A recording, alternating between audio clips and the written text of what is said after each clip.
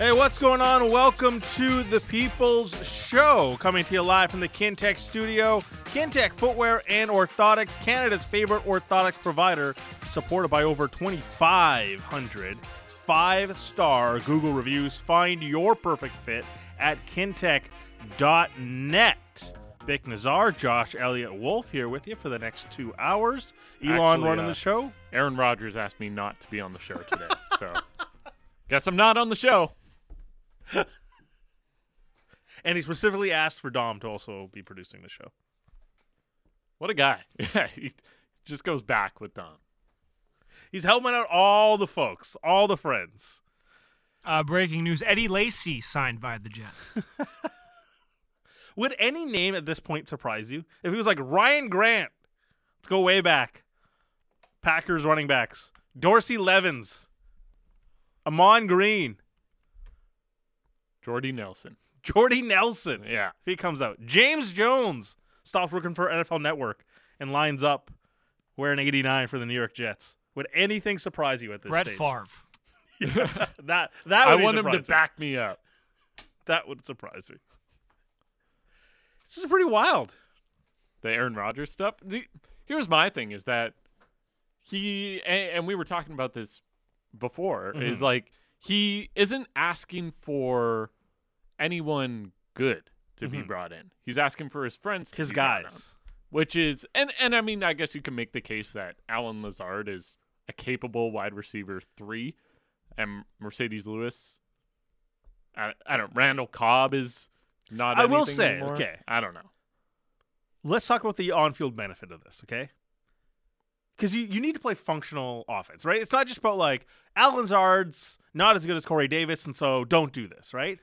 There are merits to why Alan Lazard deserves to be on the field with the New York Jets. I like Alan Lazard. He's a really good blocking receiver, okay? Like, exceptional. They have Breece Hall, so they're going to run the ball. They kind of have a weak offensive line. They're going to have to make some improvements, but they have some holes on the offensive line. You know what's going to help? Someone like Alan Lazard. That's going to help. Mercedes Lewis, arguably the best blocking tight end in the league. Yeah. So there's reasons why some of this makes sense here. But do you think Aaron Rodgers is worried about their run game? No. I think Aaron Rodgers is aware of the idea that these guys can help other facets, also having a personal relationship with these guys. But let's not kid ourselves. He's bringing in his boys. I joked last year. We talked to Danny Kelly every Wednesday, right? In November at one point, when like the Packer season was maybe starting to pick up, I joked. I was like, if you're going to target anyone in fantasy right now, just get Aaron Rodgers' friends. Just get Robert Tonyan. Just get Randall Cobb. Just get Alan Lazard. Forget whoever else they have. Just get his friends. And I was kind of joking about it. And what's happened this free agency, he's literally just getting his friends onto the team. And look, player empowerment's a real thing. You get leverage. Like, players seldom get leverage, especially in the NFL. I would put that across all sports, but especially in the NFL in the age of no guaranteed contracts and all this sort of stuff, it's hard to get leverage. And in a rare moment, another team is giving Aaron Rodgers leverage, and he's leaning into it in every which way. Here's the thing I don't get. Because he complained and moaned for years in Green Bay, wanting to be part of the decision-making process. Okay? He wanted to be someone who could go out and be a recruiter. Sat at the podium and said, guys want to come play here. I can bring guys here. So he gets this opportunity. Who's he recruiting? His whole thing was, let me be a recruiter. Let me be part of the team-building process. You're only recruiting your guys. So no one's like going out of their way to end up in New York. You're only recruiting Alan Lazard, Randall Cobb. Bring in the marquee guys. Yeah. Where's this Aaron Rodgers aura? But he is getting to recruit his guys. Yeah. They were always there in Green Bay. Right, I understand that, but you're essentially saying that like he wanted to be given the opportunity to recruit. He's getting that opportunity right now. Then it's be not a a better matter. recruiter. It's not a matter of who he's recruiting. It's a matter of he's given the opportunity to bring in whoever he wants. Let him be happy. But he then what wants was to his throw big to Randall problem? Cobb, then let him throw to Randall Cobb. Then why has he bitched and moaned for 2+ seasons in Green Bay if it Because was he all didn't the like same it in guys? Green Bay. What He's was not his a- big complaint? Winning 13 games? Like, what was the big problem? They drafted Jordan Love. Oh my goodness! How dare they prepare for the future? How dare they He's do that? an MVP and quarterback. You know why you draft Jordan Love? Because you get tired of dealing with this. Bro, he went out and won an MVP 2 years ago. There's no reason to draft. So what's his Jordan big Love. complaint? He was winning MVPs. Why leave Green Bay?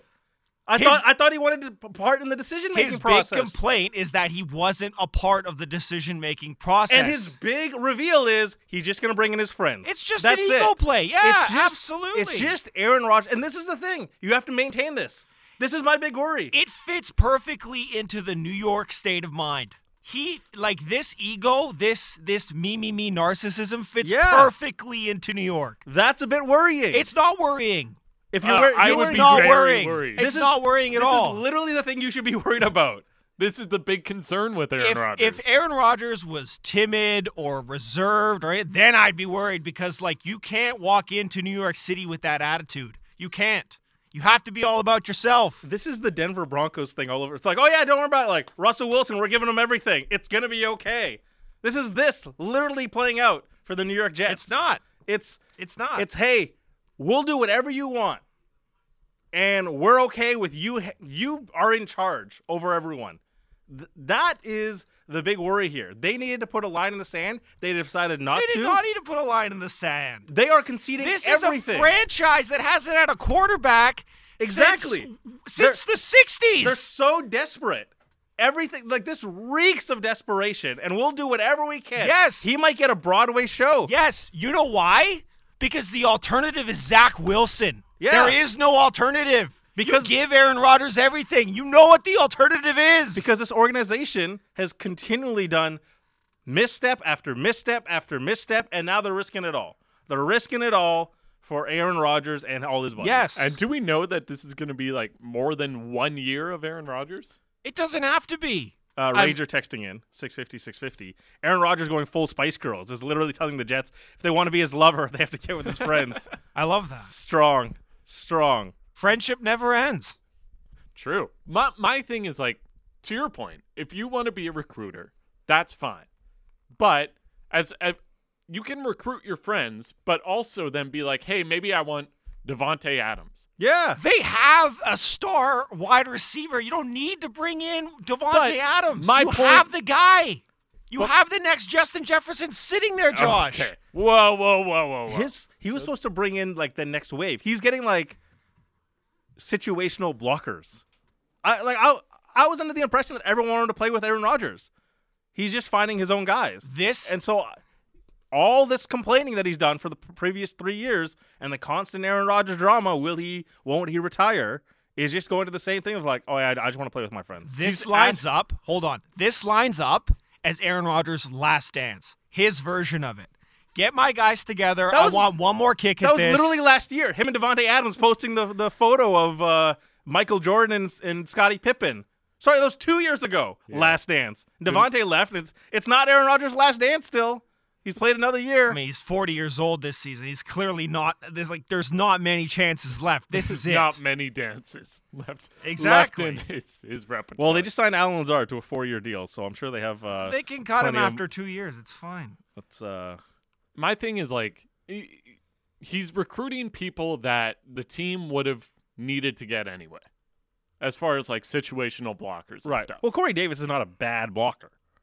Sure. So, like, yeah, just roll with Davis. They're cutting Corey Davis to make room for a friend of his. Mm-hmm. And to me, that's just, like, there's not... It doesn't move the needle either way. Yeah, exactly. So you're just making your quarterback happy. I don't see the issue. But to what extent are you going to make that quarterback happy? I guess we'll see. We'll see if they're good enough to take down Justin Herbert and the Chargers or that's the other Cincinnati Bengals. You then have to go through the AFC and The Jets play can't well. move conferences, guys. You can only be as good as you can be. What are you saying? Like, you're saying Aaron Rodgers should ask the NFL to move the Jets to the NFC East? That would be The thing a is good like demand. when you bet on yourself the way Aaron Rodgers has, and you're like, hey, the guys I know are the best, and you get to go up against Josh Allen twice a year, and you have to go against Joe Burrow at some point, and you have to go up against Patrick Mahomes at some point in the playoffs, and Justin Herbert. You better be right. You better be right. You go out of your way this much to hold a franchise at ransom, you still have to go win playoff games. And when it doesn't happen, it's all going to be on Aaron Rodgers, and he better be comfortable with it. Why are we acting like Aaron Rodgers is Derek Carr? This is an MVP level quarterback. 2 years ago he was. You're telling me that's just gone? He's 40 years old. This He's is 40 so like life hits you pretty fast, man. I don't know. Go talk to Tom Brady. He won a Super Bowl at 42, 43? I also trust Tom Brady's like regimen much more than They're both all-time quarterbacks. Yeah. Is he as what's the Brady term? He's got to be pliable. Is Aaron Rodgers all about pliability? We live in a world with sports medicine live in where a guys society. are playing later into their years because of how good sports medicine But is. that's to what I would say is like him winning an MVP 2 years ago was already an incredible feat for his age. And now it's like, okay, maybe he's a top 10 quarterback, and that's fine. But something the Jets haven't had since when? yeah, That's exactly. But you're like compromising everything for 1 year of a What's top 10 the quarterback. alternative? Build. Make it Aspire. Yeah, have it take longer. Dude, we've been building since Sanchez took us to the AFC Championship game. What are you talking about? 650, Vicky from Poco. Bick's just jealous the Jets might get both Rodgers and Lazar, and maybe Cobb, the Seahawks jersey, and not green from Envy, Vicky from Poco. Hey, man, they signed Draymond Jones. Great deal. Great deal. Let someone else at the DT market and come in right below it on a guy who's slightly worse than Javon Hargrave. It's a good deal. Why does everyone think this is not going to work out? Because it seems Because it's the New York Jets. it's the I New don't York have- Jets and I don't it's have Aaron Jets, Rodgers. if it's I don't any have other any- team, you have no issue with I have this. the only way I can describe it is it's the New York Jets. That's why, because they are fine with compromising on their morals for this. Man, if the Vegas Raiders did this, we wouldn't be having the same conversation. No, we would. I would have I- a lot of questions. I- But for me, it's more based on like Aaron Rodgers and just his. I just don't trust that it's all gonna work out and he's gonna be fine for the whole season once he gets his way this time. 650. Keep coming in with the thoughts into the Dunbar Lumber text message inbox. Dunbar Lumber with 3 stores to serve you in Ladner on Bridge Street, Dunbar Lumber Express at Ladner Center, or Arbutus in Vancouver. Online at dunbarlumber.com. We'll have some tickets to give away as well later on in the show. Snoop Dogg tickets. I think we need to come up with a competition for this. We keep preaching competition for the Vancouver Canucks and increasing the internal compete. Man, we are giving out some fire tickets weekly right now on the People's Show. So what would the competition be like? Something. Who has the best style?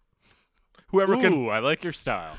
can recruit their friends to listen to the People's Show. Yeah, only our friends. 5-star though. reviews. We please. don't 5 want stars. any good. We don't want the best listeners. We just want you to bring your friends. We'll talk to Mark Schofield coming up in about 20 minutes, as we do every Tuesday, about Aaron Rodgers and everything happening, and also some F1 talk, because now Mark's our F1 guy as well. F1 season in full swing. Second race this week. Yeah, You hyped? fairly indifferent. Yeah, that's Fairly fair. indifferent. I'm the F1 guy on this show. Yeah. Josh, not Now you. I'm here too. Josh for the next 2 weeks is also the F1 guys. Yeah. But yeah, Where we are won't they? get into it too far. They're in Saudi Arabia this week. Okay. Bahrain was the opening one. Bahrain, Saudi Arabia, and then All I right. think Australia is the next one. They just go places, man. And they do it. Then they race cars there. Big following. Yeah. Again, we'll talk to Mark Schofield with F1, and then Jannik Hansen's going to join us at 3:30 today on an extended version of the People Show while the PDO cast is away for a couple of weeks. Canucks game tonight. It is a Canucks game day. Things dropping today at 7 o'clock versus the Dallas Stars, who were playing in Seattle last night. So will we see a depleted version of the Dallas Stars on a back-to-back? I think they've also played 4 and 6, if I'm not mistaken, as well. So I know Drance and Jamie were talking about this to start their show, that this might be, like, if you fully believe that this Canucks team has kind of turned a corner, or at least is playing better under Tocchet to a point where they could be a playoff caliber team. This, theoretically, if you look at their opponent, could be a must-win game. I'm not sure I subscribe to that, because you look at the last 3 games for Dallas. They beat the Sabres 10-4. They beat the Kraken 4-3 in overtime, and then beat the Kraken again 5-2. And now they're in Vancouver. To me, I don't know if I need to see them win as much as I need to see them play like they did against Ottawa and just keep playing the same way. Because to me, that's just more, you're able to carry that into next season. Yeah, I don't know how many games we're going to get the rest of the way and be like, oh, this is the game. Like, we're not going to be here in October next year and they start well and be like, remember that game on March 14th? Against the Dallas Stars? That was the one where we realized they had finally figured it out. I don't know if we're going to get any one single game like that the rest of this way here. Especially when we're calling for reduced minutes for Quinn Hughes, JT Miller, and Elias Pettersson. And we're talking about, hey, but Colson and Kravtsov need a couple more minutes. If we're treating this as extended training camp, I do kind of look at that and say, is there any one game we're going to look at and say, hey, they're starting to figure it out? Over the totality of these 10, 12 games, has it gotten better? Yes, but as I've said, the idea that this will carry over next year is also dependent upon management finding new D-men. If they come back next year and we're talking about Hughes, Myers, OEL, Burrows, Wolanin, Bear, that group, I have my doubts that this is suddenly solved and that they're going to play 600 hockey, be a team that's above 100 points. I have my doubts. I'm approaching next season. I didn't mention Heroic's name, but he belongs in there. I hope so. I'm approaching this offseason, and my thoughts on what the Canucks can do next season under the assumption, which is a daring assumption, but I'm going to make the assumption that there's going to be changes to the blue line. You kind of have to. By hook or by crook, whatever moves they make, I firmly believe there will be another addition on the blue line. And it would ideally, well, I think it kind of has to be someone that can effectively kill penalties and effectively be like a shutdown defenseman. Has to be. And I don't know where you're going to find that. Like, is Gavrikov that guy? Maybe. But even then, I'm not super sold on him, and especially the price he's going to come with. But, no, I agree. Like, you have to be able to... For me, I'm sold on the way this team is playing now, but there's still so many question marks in terms of, like, actual talent on the team that if they came back next year and tried to run it back, I would have... Okay, when you say you're sold, okay, because I do think there's sentiment, and then, like, these are steps, right? I'm partway down the pathway as far as, the Rick Tocchet hockey is improved, and it's better. And I've seen the sentiment from fans that are like, hey, yep, I'm all in. I'm encouraged. I'm with people there. Like, there's reasons to believe that this is the way that it should go. But I feel like we're also like 1-6-1 game away from being like, oh, maybe this doesn't work. Like, there was a Kraken game where it was 6-1. There was a Detroit game where it was 6-1. That's 10-plus games removed. But if that happens again, because it's liable to happen to this version of this Canucks, I feel like that's all it takes to be like, you know what? Maybe we overstepped a bit too soon. There's reasons to be encouraged, but I feel like we're also a game away from that happening too. It depends on the way it happens, because like you could lose 6-1. And 6-1 is 6-1. 6-1 is bad. But you could lose some It's games. not like there's an empty netter in there that's like, you know what? They were just unlucky with the last tough goal. break. No, I get that. It's just the way the underlying numbers, the way they're actually playing with structure and systems right now. Like, I do agree there might be some momentary lapses, but as long as you're consistently putting in the same effort you have been lately, then I'm at least maybe encouraged is a better word than sold, because I need to see, before I'm completely sold, I need to see them play like this to start the season next year. And I think a lot of Canucks fans are in the same boat where it's you want to be encouraged by this, but we just saw this happen 12, 13 months ago with Boudreau. So it's cautiously optimistic that if they can keep this similar structure, similar systems, and carry it over to next year while also adding on defense, like you said, then I'm much closer to being sold on this pitch by management. And there's people just yelling. They're like, how are you going to add? You're practically over the cap right now. Yeah. Here's the thing. Somewhere, whether it's the $13.26 million between OEL and Myers or the $11.6 million of Garland and Besser, like you've got to turn that $25 million? 24. 24.9. So 24, 25-ish.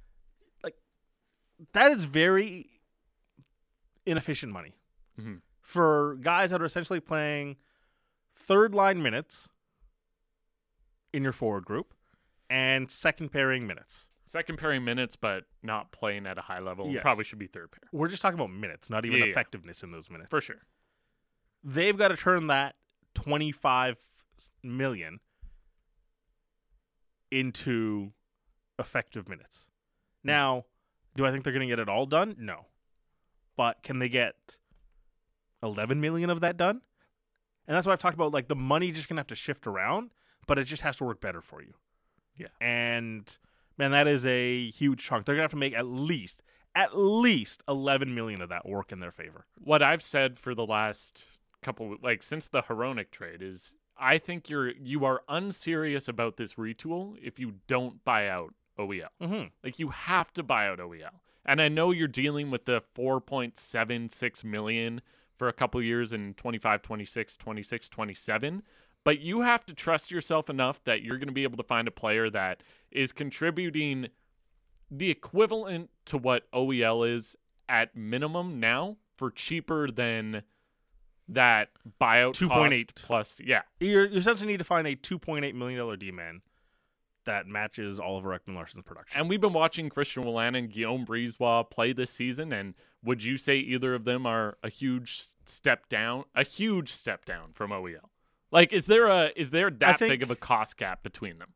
I think individually there might be, but overall impact. But the fact that you can use Brisebois and PK and Wolanin on a power play 2 role to make up the difference, I think you can see, like, hey, 2 guys can do the job of 1 guy here. Because OEL, the thing with OEL, I'm not going to praise him here, but, like, he can eat a lot of minutes.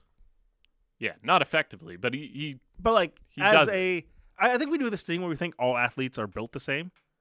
And we can recognize, like, hey, different speed, but all that. But I think we assume, like, endurance, they're all the same, and that's not true. Just because some guys can play 22 minutes doesn't mean all guys can play 22 minutes. If you play Wolanin 22 minutes every single night, let's see how he looks in the 5th and 6th, 7th game, because I think it might look a bit different. But can you use Wolanin and Brisebois in 12 minutes each and make up a 22-minute difference in OEL? Because OEL is going to be the same over the 22 minutes. It's just how effective are you? Yeah. That's the issue. And I'm more saying, like, as far as those guys go, like, they can fill a spot on your third pair, and that's assuming you got someone with that money you saved from the OEL buyout to fill in on the second pair and actually take the PK minutes effectively from OEL. And as far as the power play, I think Hronek is going to be given every opportunity on power play 2 to make that work. But yeah, and then so if you get that done, then I think you just have to move you take a lot of pressure off yourself if you know you're able to get that done. And then you have to just move one of Besser, Myers, or Garland. Ideally more, but one of, and then I think you have enough room to find pieces for your defense. This one, where is this Hronek dude anyways? Does he actually exist? He's like Schrodinger's cat right now. Schrodinger's D-man. He could be Philip Hronek. He could also just be salary cap space. Yeah, he's in Little Prague right now. Vic Nazar, Josh Elliott, Wolf. A lot of good thoughts. A lot of Aaron Rodgers thoughts coming into our Dunbar Lumber text message inbox. We'll read a couple of those on the other side. We'll get into it with Mark Schofield from SB Nation. He joins us every Tuesday here on The People Show. All on the way, home of the Canucks, Sportsnet 650.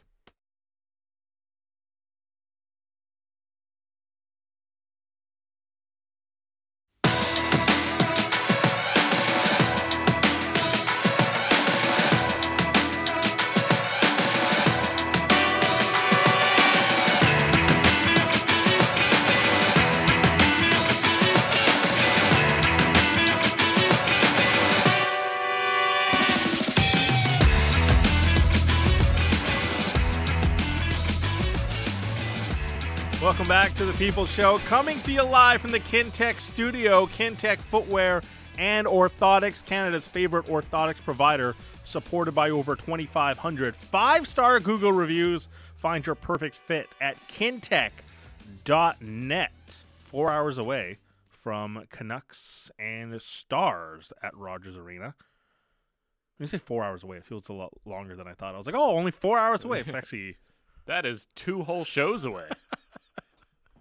The rest of this show and all of Canucks Central still to come. The rest of the way till we get to Stars and Canucks. TV pregame tonight, by the way. 6:30. You'll see Sat and Dan on your televisions on Sportsnet Pacific. So tonight, we were talking earlier. By the way, big shout out to Calvin winning our Snoop Dogg tickets. More chances tomorrow here on The People Show. To win Snoop Dogg tickets, the high school reunion tour with Wiz Khalifa, Too Short, Warren G, many others, coming to July 7th at Rogers Arena. Are we sure it's not pronounced Calvin? Like Patrick Alvin? Yeah. I think we'll just stick with Calvin. Move on. I think we'll just stick with Calvin. Congrats, Calvin. All right. Game day versus Stars. We were talking earlier. You know, could you do things tonight that prove this is working? One of the better opponents that the Canucks are going to see for a while. There's going to be a San Jose and an Anaheim and Arizona. They play LA, but there's Chicago, St. Louis, Calgary coming up. A couple of games versus LA. And a Vegas game. But yeah, I get your point. But the Dallas Stars, winners of 3 in a row. I think they've won 6 of their last 7 of their last 9. So they're stringing along some serious victories right now and getting themselves ready for the playoffs as one of the premier teams in the West. What are the elements that you look at tonight and say, hey, this is the thing that's starting to improve? I know we talked about if they get a result tonight, it really shows. The one thing I will say that I'm looking at is special teams, more specifically the penalty kill, because Dallas right now is in a run of 10 goals in the last 34 power plays. Canucks penalty kill has improved, most notably that they're scoring shorthanded goals. They've got 5 in the last bunch here. Kind of wild. But they are, 3 of 25 in their last penalty kills, so obviously some improvement from the Canucks penalty kill. But tonight would be a great indicator if they were to kill them all off, however many there are, to say, okay, this is something, and especially look functional. I'm not talking like Thatcher Demko stands on his head, turns them all away, and suddenly we're like, oh, wow, penalty kill's great. You want the penalty kill to be like it's been in the last few games. Yeah. Where if that carries over, then I'll say, like, okay, there's some levels of improvement to a much maligned unit so far this year. And that doesn't necessarily mean you need to push on offense like you have been lately, but you have to be able to stifle and look, the power plays are going to get chances. Yeah. That's fine. You're literally down a man. Yeah, but you have to limit how much you give up in those scenarios. And earlier in the year, it tended to be the first or second chance on the power play, the other team's power play, that the Canucks would give up a goal. So you just want to see them successfully kill penalties and like have structure while doing it and be able to get through moments of chaos, because that's going to happen on the power play as well. I do think the Canucks power play also has to show improvements. Well, there's been real problems on the Canucks power play. 4 of 26, 4 of 25 in recent stretches here. Yeah, and I don't think that's obviously not going to get solved in one game. But Besser back on the top power play and Beauvillier's spot. I don't know. Officially Beauvillier's spot, not even the bumper. Well, It's Beauvillier's spot. yeah, in the spot formerly known as Bo Horvat's spot. I don't know if that excites me at all. It really you know doesn't. what I mean? Not at all. Especially if we're talking here recently of merit being the reason guys have earned opportunities. What exactly has Brock Besser done recently? They're like, you know what? First unit power play in the premium spot, or one of the premium spots, because Canucks do try to funnel that puck towards the bumper spot. There just hasn't been a lot there. It's still going to go through JT Miller. It's still going to go through Quinn Hughes. They're still just going to try to find Elias Pettersson for a one-timer. But that bumper spot has been rather pivotal for guys to get pucks on, stick on puck, get some deflections. Beauvillier's shown a little something, probably more so than Brock Besser, in that bumper spot to score a tip in. It's still going to come down to Andrei Kuzmenko in front of the net, obviously, but they're grasping at straws now for that fifth spot on the power play. Would you rather have Kuzmenko in the bumper spot than Besser and Besser net front? No. I mean, to be honest, in theory, yes. Thing is they never funnel the puck towards Elias Pettersson for playmaking duties. Right. Elias Pettersson's job is basically take people away from the center of the ice, and if they come that way towards him, well, they're spot down low. Yeah. Like, that's Elias Pettersson's primary function is, get that shot off, but it's also drag some bodies towards that left circle from the penalty killer's vantage point. I think the other thing I need to see from the power play, at least down the stretch, is like Pettersson has been amazing this year in most facets of the game. I want to see him get more power play goals. Mm-hmm. And like a lot. Well, they love doing this play right now where he fades out to the blue line. I hate this play. I get what you're trying to do. It's allowing the opportunity for him to get a shot off. Yes. I don't understand why you have to send him. I would rather. He's basically doing fadeaway threes from the halfway line. So you don't need to do this. Yeah. I know you might have Steph Curry, but Steph Curry doesn't need to shoot fadeaway threes at the halfway line. Yeah. With 18 on the shot clock. So you can work him around. I would rather him, if you're going to move him low, move him closer to the net. Get him in more prime scoring places. And look, sometimes it's going to be defended, but make the defense work to cover that. And I think when they put him at the point, we all know how good his shot is, but it's still minimizing what he can do on the power play. Especially when there was just recent stretches. It's not even that far removed. Like the Islanders game, like that stretch from the Islanders, those Detroit games, and the Predators game. We saw like rotations. Like Miller was going down to Pettersson's side. Yes. Hughes was willing to move around. And here in these last couple, it's gone stagnant again. Remember when Boudreau took over and we were all like, oh my goodness, look at the power play. They're moving and stuff. Do that again. I don't know why they went away from it. It was successful. It's always successful for most teams. And I know it's easy to fall back on like having a set formation and trying to work within that. But if you're showing that you're willing to move Pettersson and Hughes, like I want to see Hughes be more of a rover on the power play. And be able to control the puck in different areas as opposed to just facilitating on the blue line. One thing that's required for that, though, is responsibility on the forwards. Yeah. Because that's all well and good. You know what this team also leads in? Shorthanded goals against. Yeah. So, but obviously, you're going to require Elias Pettersson and JT Miller to kind of sirens be up when Quinn Hughes wants to rove. But I do think Pettersson theoretically should have the awareness to be able to do that. So long as he doesn't do that play against the Blues where he stops at the blue line for no reason. Don't do that thing again. But whatever usually, that was. Yeah, usually he's good. But I think just down the stretch as far as the power play goes, like you have these games, and we keep talking about it being extended training camp. You have these games to try new things.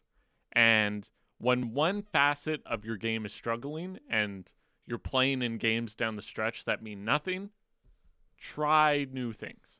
And that's what I want to see from the power play down the stretch. And I guess Besser is technically a new thing. New old thing. Yeah. But try different things as opposed to going back to what kind of worked before. Dom? A bit of breaking news for Canada baseball. They just won 5-0 over Colombia on Sportsnet. It will be the first time Canada advances to the WCB quarterfinals. However, we have some bad news. Freddie Freeman out with a strained hamstring. But catch that game on Sportsnet. That is bad news. Tough news for Freeman. Mm-hmm. You certainly don't want to see guys get injured in the tune-up tournament for the season. No, and you know the major league teams are like, Oh yeah. why are you doing this? Because they're already like working on pitch counts and stuff as if they were in spring training. Mm-hmm. But it's the same in any national tournament, I guess. If it's the Olympics, yeah. NHL doesn't want players to go because they can get injured and such, and sometimes it happens. I feel like it's an occupational hazard. Like, yeah, if they get hurt in the NHL, it's different circumstances, but Is it? Yeah, like he could have gotten hurt in spring training, and it might have just been the same thing. But you never know. the whole point of the Olympics is you're still growing the game. You're still getting benefits out of it, but yes, you're risking injury no matter what. 650, this text coming in. I think we should hold judgment on this team until 30 games into next season. Then we'll see what the coaches have done differently, improved or not improved, and we can't judge them based on the teams taking a slightly. All right. Yeah, this one. Guys have been excited for a new coach. Yeah, the guys have been excited for a new coach. It's deja vu, false hopes right now. So let's wait for 30-game mark next year and see where we're at. Absolutely valid. I think 30 games might be too many, but Did it take 30 10 games for us to know where the Canucks were at this season? 10 games, 7 games. Can I take issue with the whole "this is the exact same thing as last year" conversation that keeps popping up? Well, we've been mentioning that there's merits to it, and there's things that are not true about it. Sure. The things that are not true about it is that, like, we even sat here last year, we're like, wow, Thatcher Demko's really good. That was the game story almost every game. It was either Thatcher Demko or the power play put up 4. Mm-hmm. It's like, wow, they really got through that one because of one of these two things. They're playing functionally better hockey. It's just people aren't going to buy into it, and I understand why. But Like, I'm not sitting here trying to sell you on the idea that you should buy into this, but you can also ignore parts of that narrative too, Mm-hmm. and just sit in the middle. They're still playing the games. Like, you can't just look at these games as like like you have These to are still NHL sanctioned games. Yeah. Yeah. There's still, you can still put some amount of weight. Yeah. And I'll agree with most texters when I put minimal weight on these games, but you still have to find, like, the opposite would be worse. If the Canucks were still playing really bad right now, and I know that'd be great for the tank, Mm-hmm. but as far as going into next season, if you wanted to be a playoff team like this management group seems to want to be, this is the better scenario of like, hey, it looks like things are going well, but again, regardless of what happens, we all know that it still has to translate into next season. But we have to judge process, right? That's the main thing. Yeah. Whether or not they're playing top-level competition, you have to judge process. And I feel like a lot of people just want to throw it out the window because it's, they're playing the Ducks. That's the benefit of the doubt thing now, right? We've seen this multiple times. Yeah, you have to earn it, and I don't think there's any way they can earn it through the rest of this season. And we can't fast forward till September. That's the thing. Just got to grit your teeth and go through this. But how have we seen this multiple times? That's the part that I struggle with because we haven't seen this type of process, this type of structure. But last year, it was river hockey. As much as we talk about like Demko, all this, the thing we attributed it to was, hey, the vibes are a lot better. The vibes are better. We were all about vibes last year. But we've grown since then. We know what, the BS meter is high. Like, we know what to look for. And the idea was the slate is clean for everyone now. And now they can come into the season refreshed. Like, that was the sentiment of why, for the people that were like, hey, this could work, this could work, this could work. Patrick Alvin and Jim Rutherford kind of said the 57 games, like, yeah, okay, we really relied on our goalie. They weren't that impressed with it, and that was the lesson there. The thing is, they ran it back with Bruce, and that's a problem that extends beyond management. That goes upstairs to ownership. It's not as if Jim Rutherford's like, hey, 2-year deal for Bruce. It should have been an interim thing. Yeah. Run it to the end of the season. That didn't happen, and so you're setting yourself up to fail this season, and you end up where you are now. And I will say next year, if this fails, like, this season is also on management. I'm not trying to take any blame. Well, they didn't away. make changes. No, yeah, And- but yeah, next season going into it, you got your coach. You have another offseason, another trade deadline where you did what you wanted to do. Theoretically, we'll see what they do this offseason. Now it's completely on you, I would say, next season. If this starts again, if they start horrible again, now it's management who has to take maybe not 100% of the blame, but a bigger fair share. portion of the blame. which is why I'm operating under the assumption we're not going to see the same defense next year. No, Because that would be a There's foolish no way thing they to do. bring back the same defense. They want it. Well, at the bare minimum, they've already changed it because Yeah. Philip Hronek's here. But And even Chen's beyond out. that, there should be more changes beyond that. We got a text earlier when we were talking about this. Our guy, C.D. Lamb, or actually he's changed his name to Michael Irvin from Richmond now. Can't wait till Alvin Harper from Richmond starts texting in. Bick, I thought you knew sports, not like the clowns that sit beside you. Poor Josh. Oh, Wolf. man. Myers gets his bonus and is traded to Phoenix with a third and a fourth. Brock goes to Calgary with the Canucks retaining 1.8 for a late pick, and Brock goes on to score 30, and Garland is bought out. OEL is back with Philip Hronek. That's a text that came in earlier because we're talking about how to change the money, right? Mm-hmm. There's 24 million, 25 million that has to just work better for you. The Myers thing is, Myers has a modified no trade clause. And his agents are smart enough to know what teams. I'd be willing to bet. I don't know the 10 teams on Myers' no trade clause. I'd be willing to bet Arizona's on there. And, Sat and I have been talking about this on the postgame show. I feel like once you pay out the $5 million, you're probably going to say, we want a handful of games back. We want to say we got 40 games out of this $5 million. So is there a scenario where they take Tyler Myers till January, move him out, and then they get the replacement in January? I guess. I would still be on board with trying to, and I guess you're limited in what your options are this offseason if you're dead set on moving him. It's a big price tag. I believe that there could be a real return. I'm not talking overwhelming like, wow, that changes the franchise. They got a first round pick. But no. Come January, come February, we're talking about $1 million on salary on that deal. Prorated? And it would once you pay the $5 million bonus, right, it's just $1 million left on Tyler Myers, like real cash. Yeah. That's all that's left. Mhm.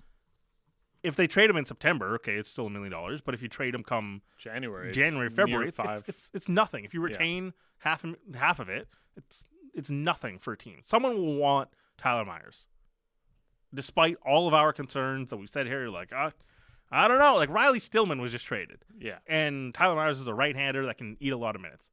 So I think there's a real version that come February, January, March, we'll see Tyler Myers moved. I love that Riley Stillman is the bar. But you see what I'm saying? Like Travis Yes. Hamonic was moved for a third rounder. Yeah. Teams will look at teams will look at what Tyler Meyer did and what size he has, and they'll just convince themselves that he's a good piece. And there just aren't guys that can play 17, 18, 19 minutes on the right side. There just aren't. No. But does that allow you to put Philip Johansson in the AHL for 50 some odd games and say, you work on your game for 50 games. Myers goes out, you come in. Is that a solution?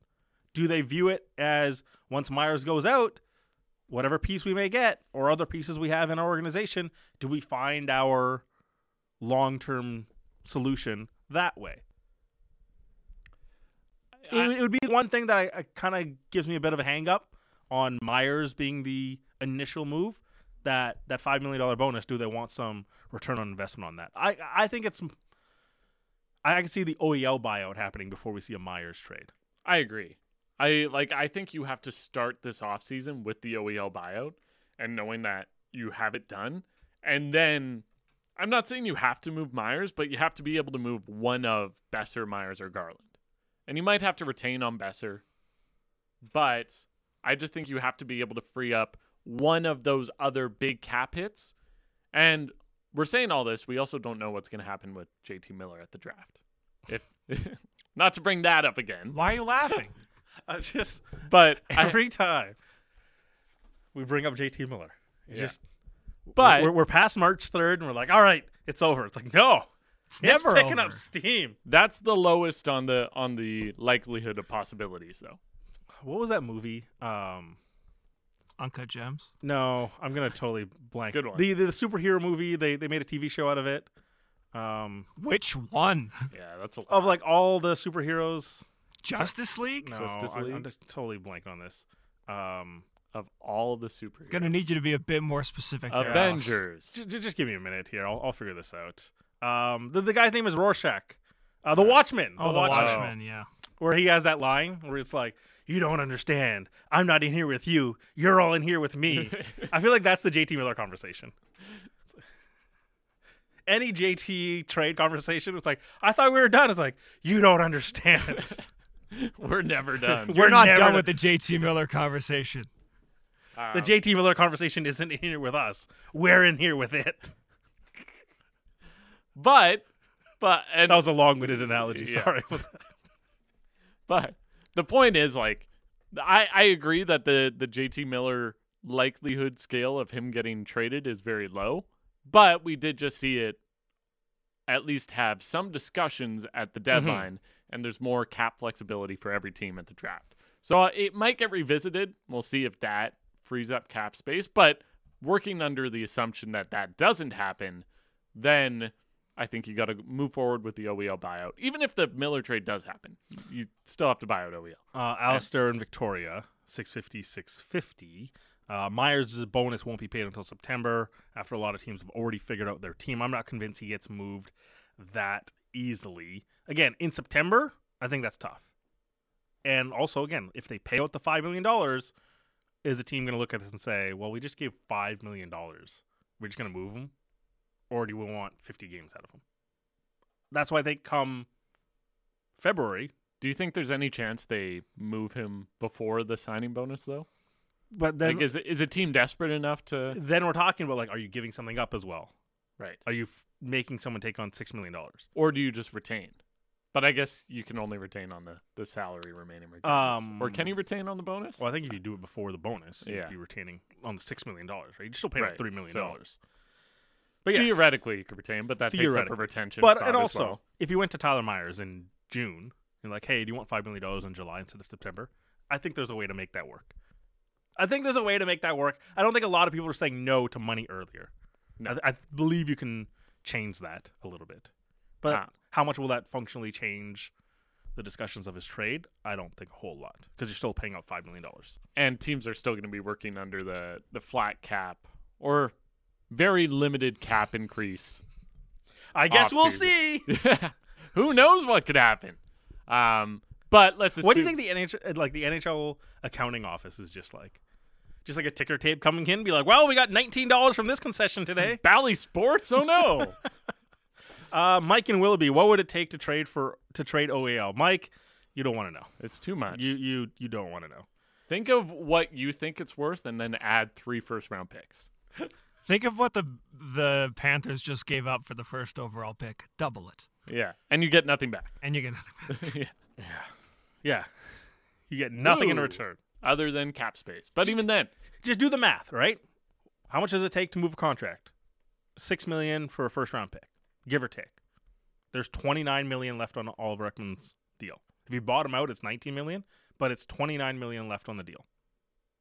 Does it not make more sense to buy him out? I know you're paying him out over the course of how Again, many years, but like the cap we're is gonna, talking- by the time you're in the fourth year of the buyout, the cap's going to be up $4 million anyway. We're talking about we've said 5. that a lot of times. We're so. talking about 5 first-round picks then. Like, if that's the math, one first-round pick is worth $6 million. $29 million is 5 first-round picks. Yeah. If I'm giving up 5 first-round picks, I'm probably just going to give up a bit more to try to move up to first overall. Yeah. And to be honest, like when we talk about this on the post-game show, how much is it going to cost to move up for the first overall pick? I would say at least 8 first-round picks. Yeah. So I think we mathed it out, and it was like Pedersen, Hughes, and 2 or 3 first-round picks. Yeah. And one of them would be assuming that one of your first-round picks is top 10 to 15 this year. It's a lot. That's a spicy meatball. Because remember, it's not just that you're getting the player. You're also getting the player on an ELC. Yeah. So how much money you're actually saving for 3 years. It's huge. We don't have time to get into this, but the more I've been thinking about it, just because you brought up Bedard ELC, Mm-hmm. are the Canucks in the best position to strike on an ELC out of any team in the bottom 10 right now? Oh, we'll have that conversation Yeah, afterwards. That's sometime. very interesting. Very interesting. Vic Nazar, Josh Elliott, Wolf. Traveling in March, Rogers has you covered. Get one Roam Like Home Day on Rogers when you travel between now and March 31st. To learn more, go to Rogers.com. Jannik Hansen on the way here on The People Show. Home of the Canucks, Sportsnet 650.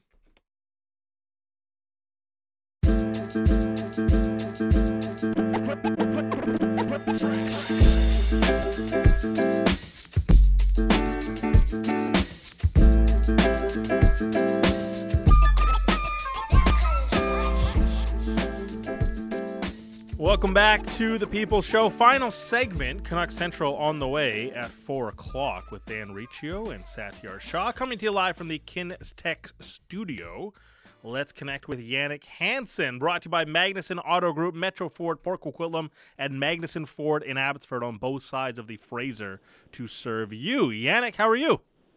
I'm good. How are you? We're doing good. Counting down the last 17 games for the Vancouver Canucks and winners of 4 in a row, Jannik. Are you seeing noticeable improvement from the Vancouver Canucks? Well, they're winning, obviously, which is an improvement. Demko came back. Again, they've been giving up a lot of shots some of the games, but they are playing better. Does that translate into next year? That's the $1 million question. So again, everything that happens from here on in, I take with a grain of salt because we've seen this story before. So, like I said, it's great if they continue down this path, keeps winning, keeps playing well, and run the gauntlet, if you will, keep winning. I'd like that. It obviously looks like they're out of the running for that first overall. So if you can't get that, well, let's see if we can start with the right foot forward going into next year. But again, come October, nothing that's happening right now really matters. Between this year and last season, are you noticing any differences in just how they're playing, like structure-wise and system-wise? And is that something that can maybe carry over better into next season as opposed to what happened at the start of this year? I don't know. The problem is we've seen the story play out now. This is the third time where they're playing well down the stretch, but they're out of it. And the problem with that is that it's easy to play now. There's no pressure. There's no stress. You're not worried about having to go out and beat this team that's out of the playoff, just playing for free fall, if you will. So until you play these games that actually matters and you show up and you win these games, it's like I said, it's a different mentality. It's easier to play, and we see they go out and they play well and they beat these teams that really needs the point, like Ottawa, and so forth. But that's what happens this time of year because you're playing a little looser, and you're not worried. You're not squeezing your stick because you have to come out and win tonight. And then the game looks a little bit better than it probably is. So like I said, anything that happens from here on in, like it's a wash for me, in sense of where I think they're going to start next year. So it's like I said, it's great that they're winning, and hopefully it'll give them some confidence going into next year. But again, that's what we said last year too. And then they started, and it was just straight downhill. So again, like I said, I think it was last week. One or two extremes are good with me. Winning a ton of games or losing a ton, as long as it's not 500 the rest of the way. One thing that has kind of emerged is it feels like a lot of the depth players are starting to improve as the season goes along, whether it be Dakota Joshua, Nils Oman, or actually even the AHL guys that have come up. They're showing reasonably well. Will that be noticed by other players that are kind of in that same mold? Because they're trying to build like the depth of the organization. Guys that are in the same spot, like a Dakota Joshua last year, like a Phil DiGiuseppe who got a 2-year deal just here recently. Like, will that be noticed across the league if you're one of these fringe players that's looking for a spot in the AHL or the NHL? But it's that thing where now you can experiment a little bit more, and you can give all these guys a chance because there's no stress about making the playoffs, and that's what's the dangers about this. That this guy's a pretty good player, and like this is what he's going to come back and do October. But then when October comes, it's not the same. But again, it's nice when you look at teams around the league and it's like, okay, these guys are actually given a chance. They're not just riding the pine pony or playing in the minors. You're getting moved up and down, so you can see that you have a legitimate shot. And again, when you even look further and you look at Kuzmenko, because that time will come as well when you have to sign all these college free agent European players. You're looking at a guy like that, and you said, okay, he came out of Russia with little expectations, but yeah, he was given a heck of an opportunity in Vancouver, and he took it and he ran with it. But again, he was given that opportunity, and that's what a lot of these guys look for. So that's one of the positives that you can look to, that when you're going out hunting for these diamonds in the rough that you aren't expecting too much out of, or you don't have them penciled in any way because you don't know where they're signing yet, and all of a sudden a Kuzmenko drops in your lap and you have a 30-goal score. And again, those are the wins we could use right now. Because they've been preaching this development path that they want to build up the AHL and get these guys into the NHL. And now there's at least proof of performance for it, right? You've seen some guys come in and obviously go down and try to work on their games, whether it's Podkolzin or Joshua or Oman. And I'm just curious, like, if that resonates with guys across the league, that if you need development and if you come to this organization, they're going to try to put some work into you rather than just, hey, here's some money, go figure it out for yourself. I think they do that everywhere. That's not just Vancouver. That's why the American League is there. Again, you don't have as much time as you used to, but nobody's writing you off anywhere. So I don't think that's a huge selling point for them. We talk about developing these players and trying to get them more minutes, but in the last few games, it's still been Quinn Hughes playing near 30 minutes and JT Miller and Elias Pettersson getting a lot as well. Is that a concern for you down the stretch when they're playing this much in games that don't mean a whole lot?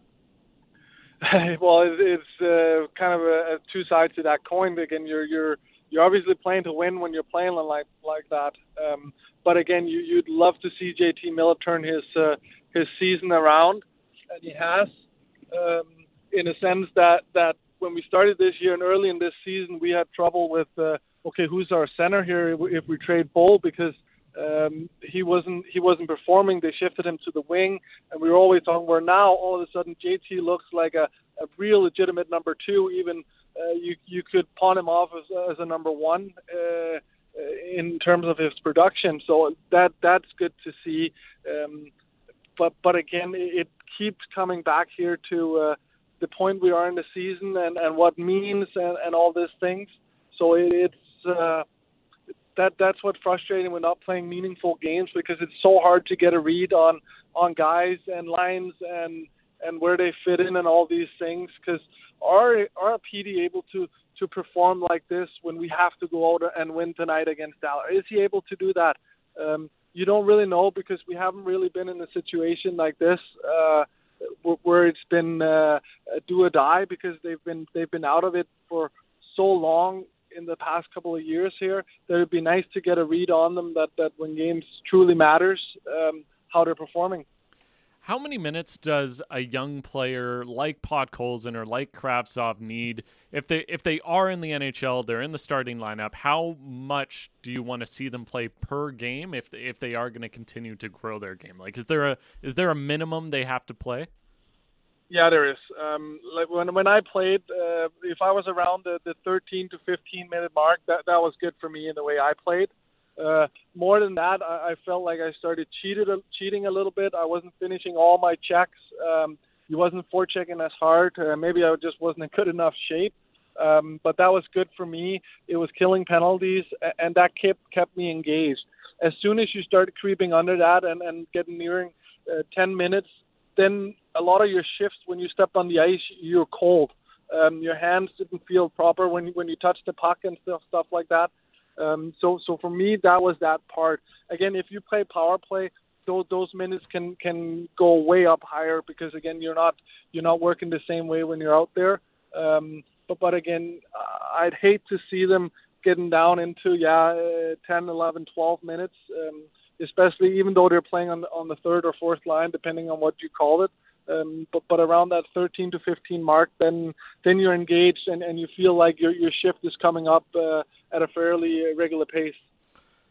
With the minutes conversation, because we're constantly dealing with it right now as fans are looking at every game here, and they're winning, but there's a thing of like Quinn Hughes is playing 27 to 29 minutes. Sometimes he's clipped 30, and it's not giving enough opportunities for other players. But I would look at it and say, like, how qualified are some of these players to play 18 to 22 minutes, especially on the blue line? Are you okay with Quinn Hughes playing this much right now? That's the problem. The blue line isn't good enough. Mm-hmm. So we can't just say, oh, well, let's take 10 minutes away from Quinn Hughes and give it to somebody else. Well, if that somebody else doesn't earn it or deserve it, well, I don't want them having the minutes either. You need players fighting and earning their minutes. And again, that is the big question mark as well going into the summer.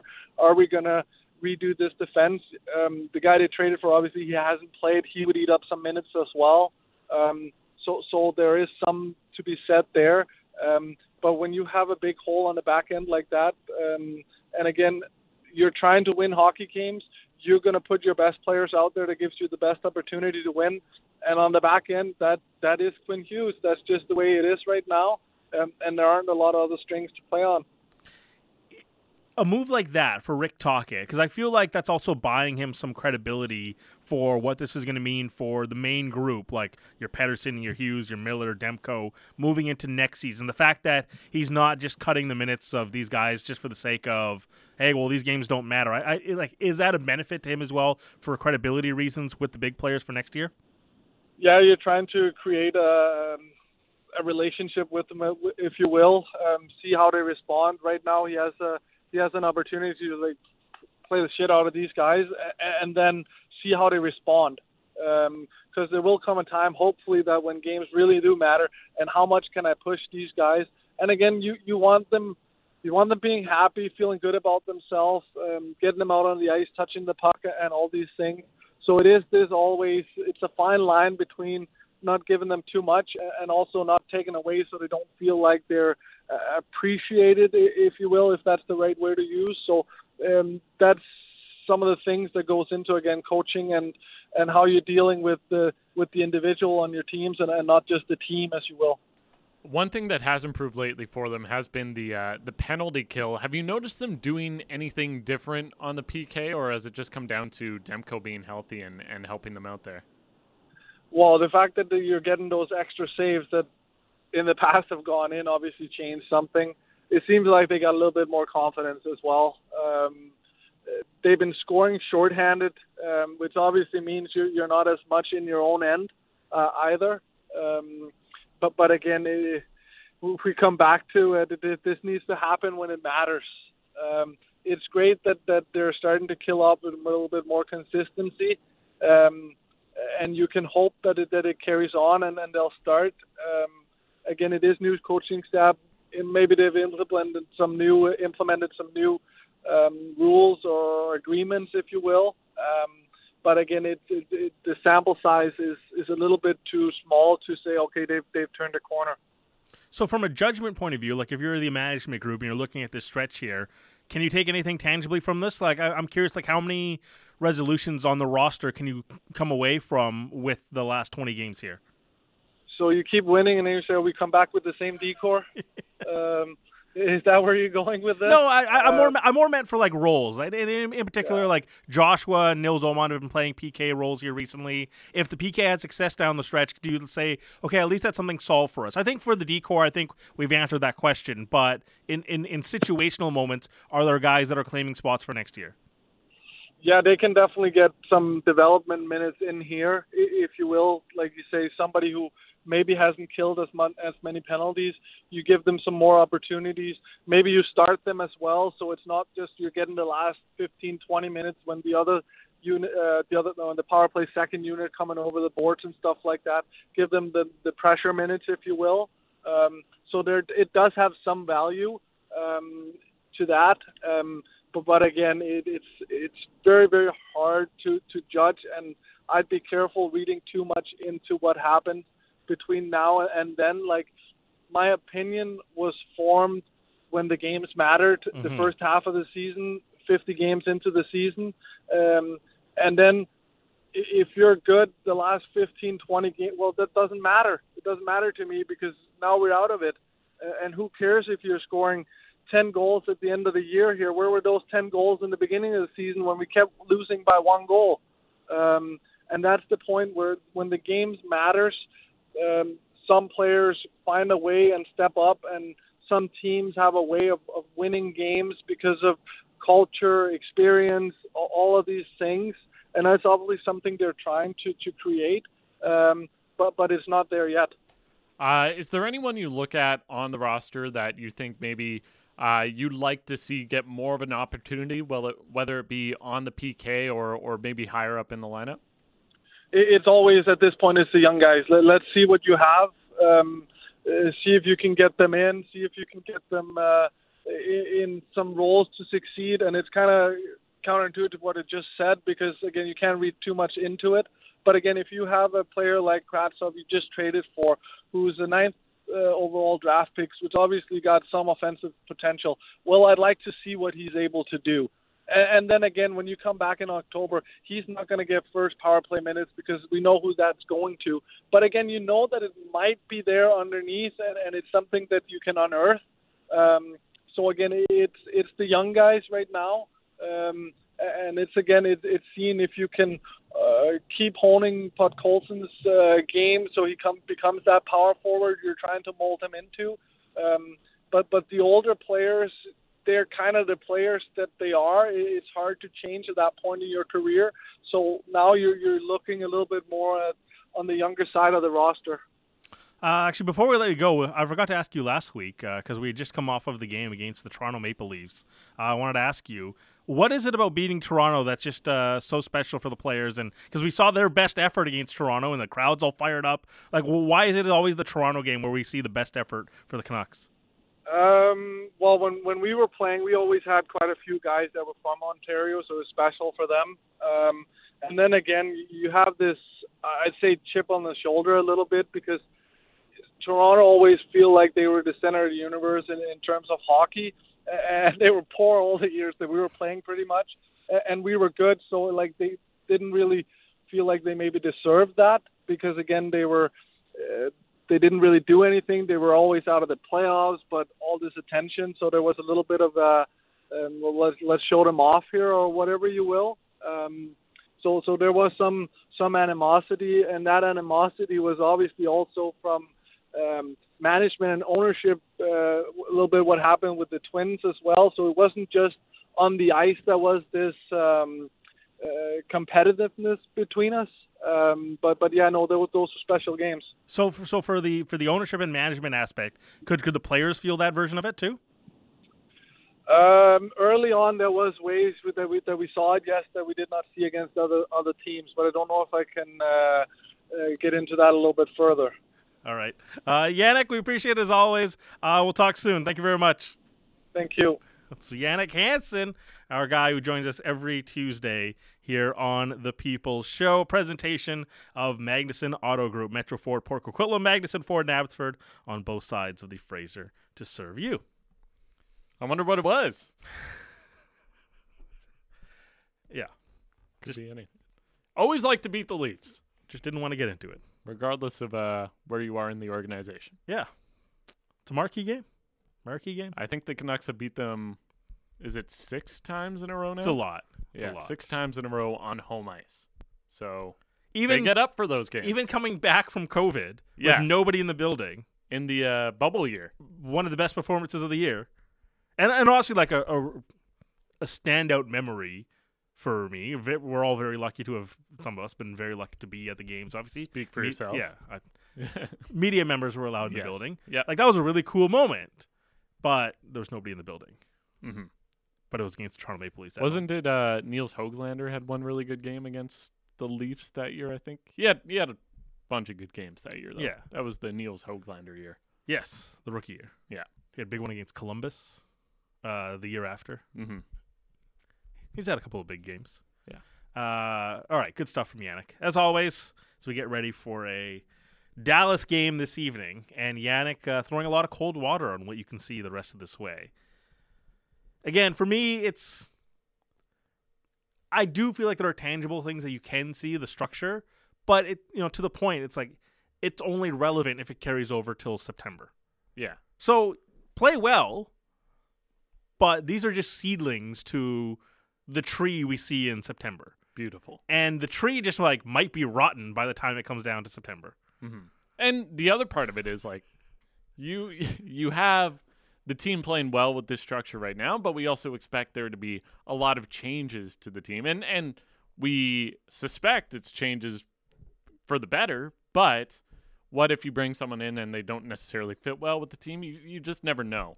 But identification of player types into what you're trying to do is important. Massive. But I do think the coach and management now are so see aligned. The game similarly. Yes, yeah. That everyone. And the one thing I will say, if the bright shining spot of Alvin and Rutherford's tenure so far has been pro scouting, and not a lot of misses. No, and the ones they did miss, Stillman, Lazar, they took care of. Miss small, yeah, and hit big.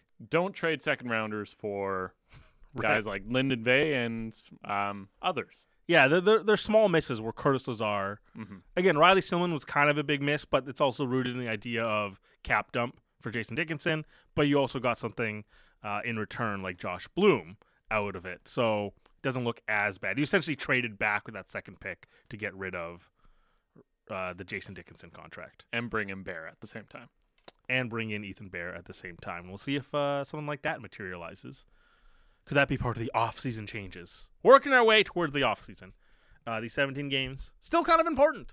Appreciate it when you tune in and be part of the post-game show. I'll be back later today with Satyar Shah, Dan Riccio, and Sat coming up next with Canucks Essential. Another edition of the People's Show. Myself and Josh will be back tomorrow after the Canucks game against the Stars. We'll talk about it then. See ya.